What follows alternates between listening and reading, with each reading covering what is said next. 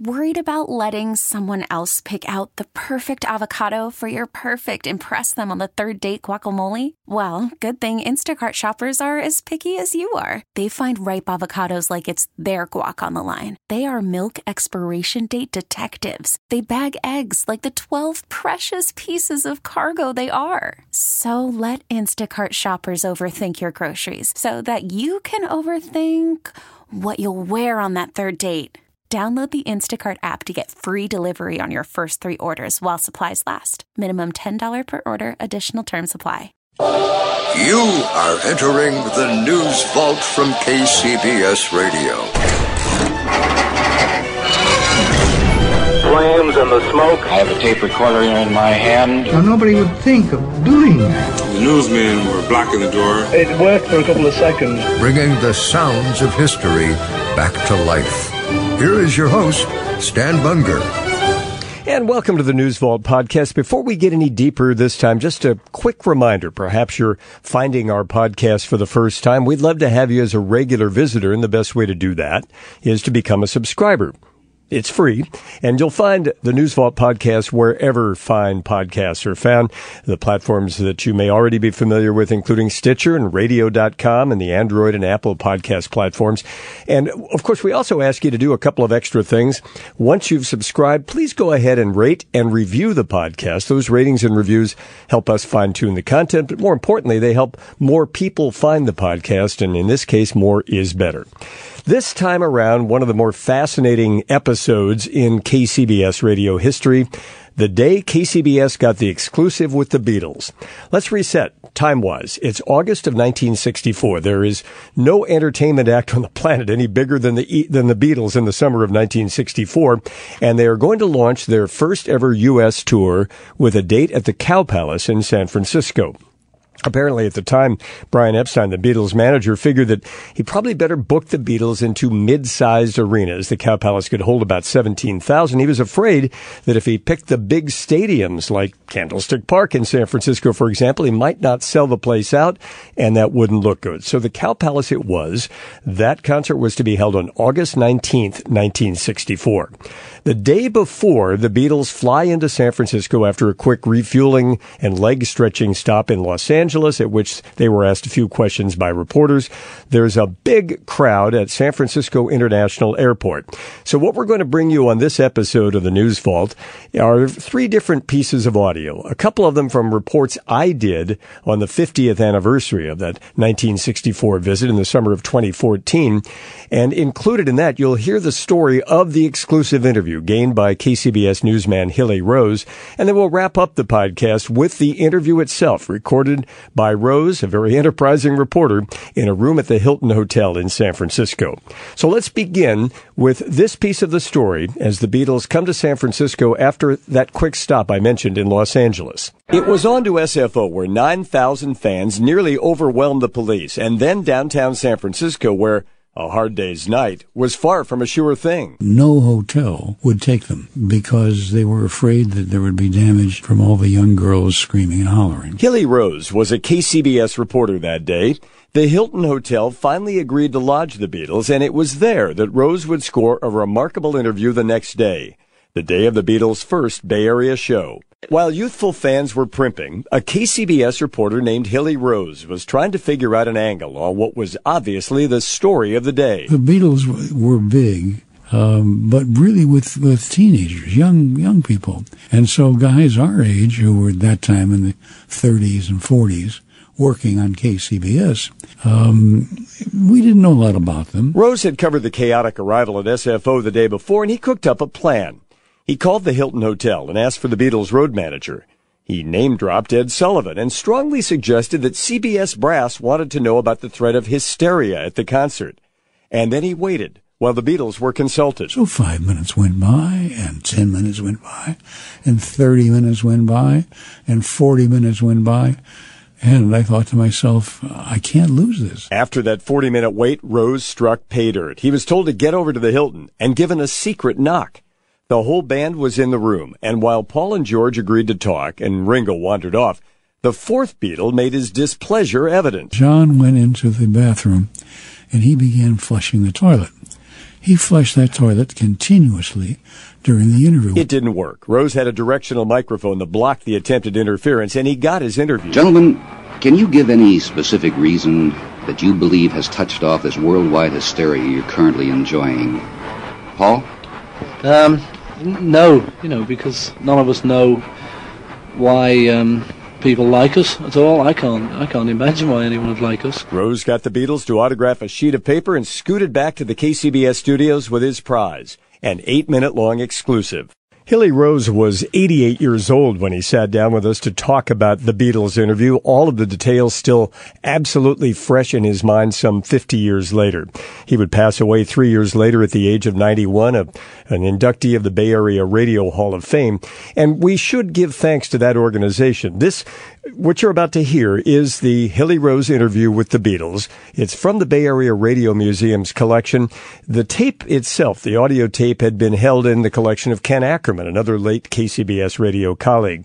I should bring this bit of information to you. If you look visually at the tape box, which you'll find along with this podcast online, it has the wrong date on it. The tape box refers to August 19th, 1965. That would not be the correct date. The Beatles on that date were actually in Houston, Texas. They didn't appear in San Francisco until August 31st on their 1965 tour.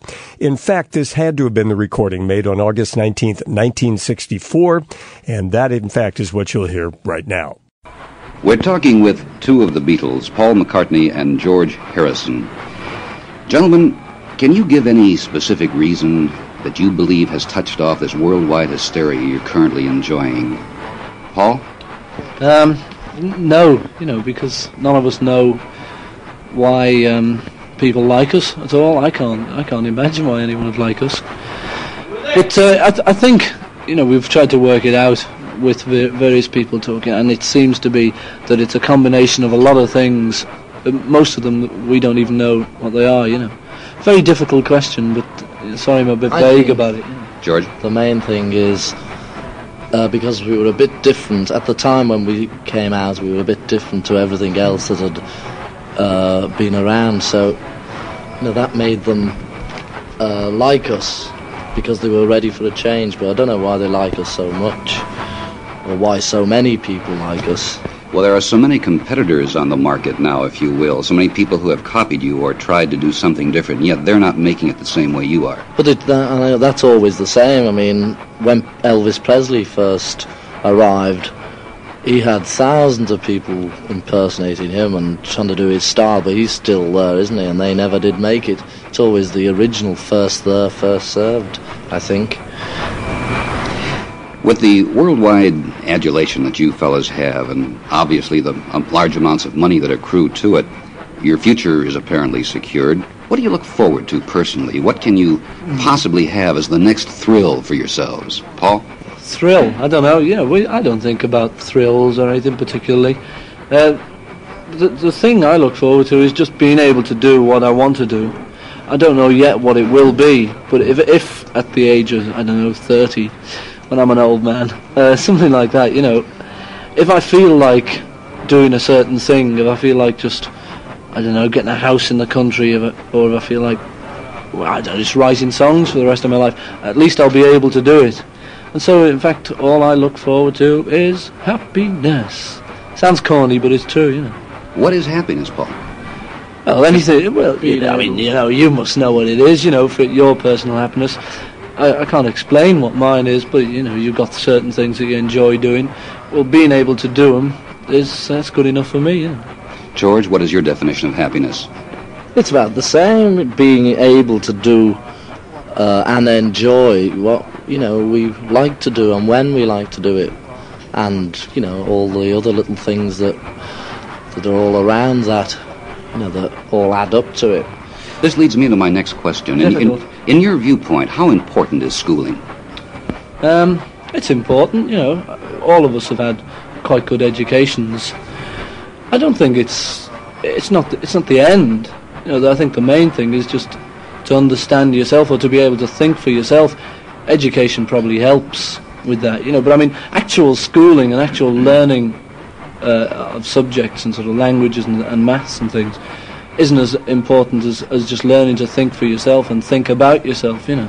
Well, the question I'm getting at is here in the United States, we have a very large dropout problem. People who say, well, they leave school. They say, well, there's no point in completing my schooling, my high school education. There's no reason for it. I'm going to get myself a haircut and a guitar or something and be like the Beatles. And that doesn't make sense. Well, actually, it doesn't make sense because I was at school till I was 18. You know, I stayed on at school quite a long time, and John stayed on at school, and we went in for all our exams and things, and so anyway, if they're trying to be like us, they might as well stay on at school, you know. In fact, on all of our records in America, if you look at the label, it says don't drop out. One last question, fellas. Do you have any advice for teenagers in other cities as to how to avoid getting hurt in the Beatle crush? Well, don't push yourselves, you know. And if you see anybody pushing, try and suggest to them not to push. It's a hard question, you know, because if you just turn around to someone and say don't push, they'll probably smack you right in the face, and you get your hurt already, you know. Difficult. I should say just don't push yourself, you know. George, you have a word of advice?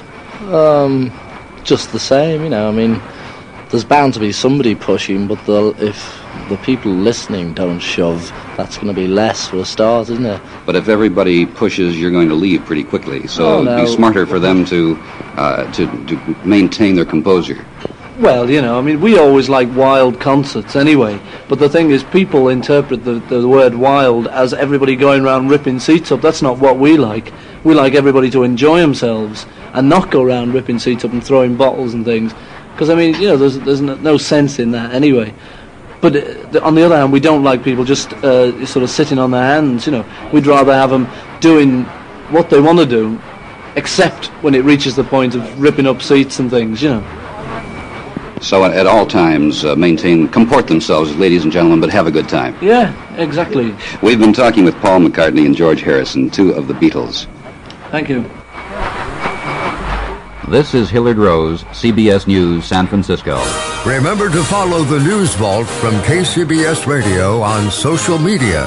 On Facebook, we're at News Vault Podcast. On Twitter, find us at News Vault SF. On Instagram, we're at News Vault. Until our next episode, you are leaving the News Vault from KCBS Radio.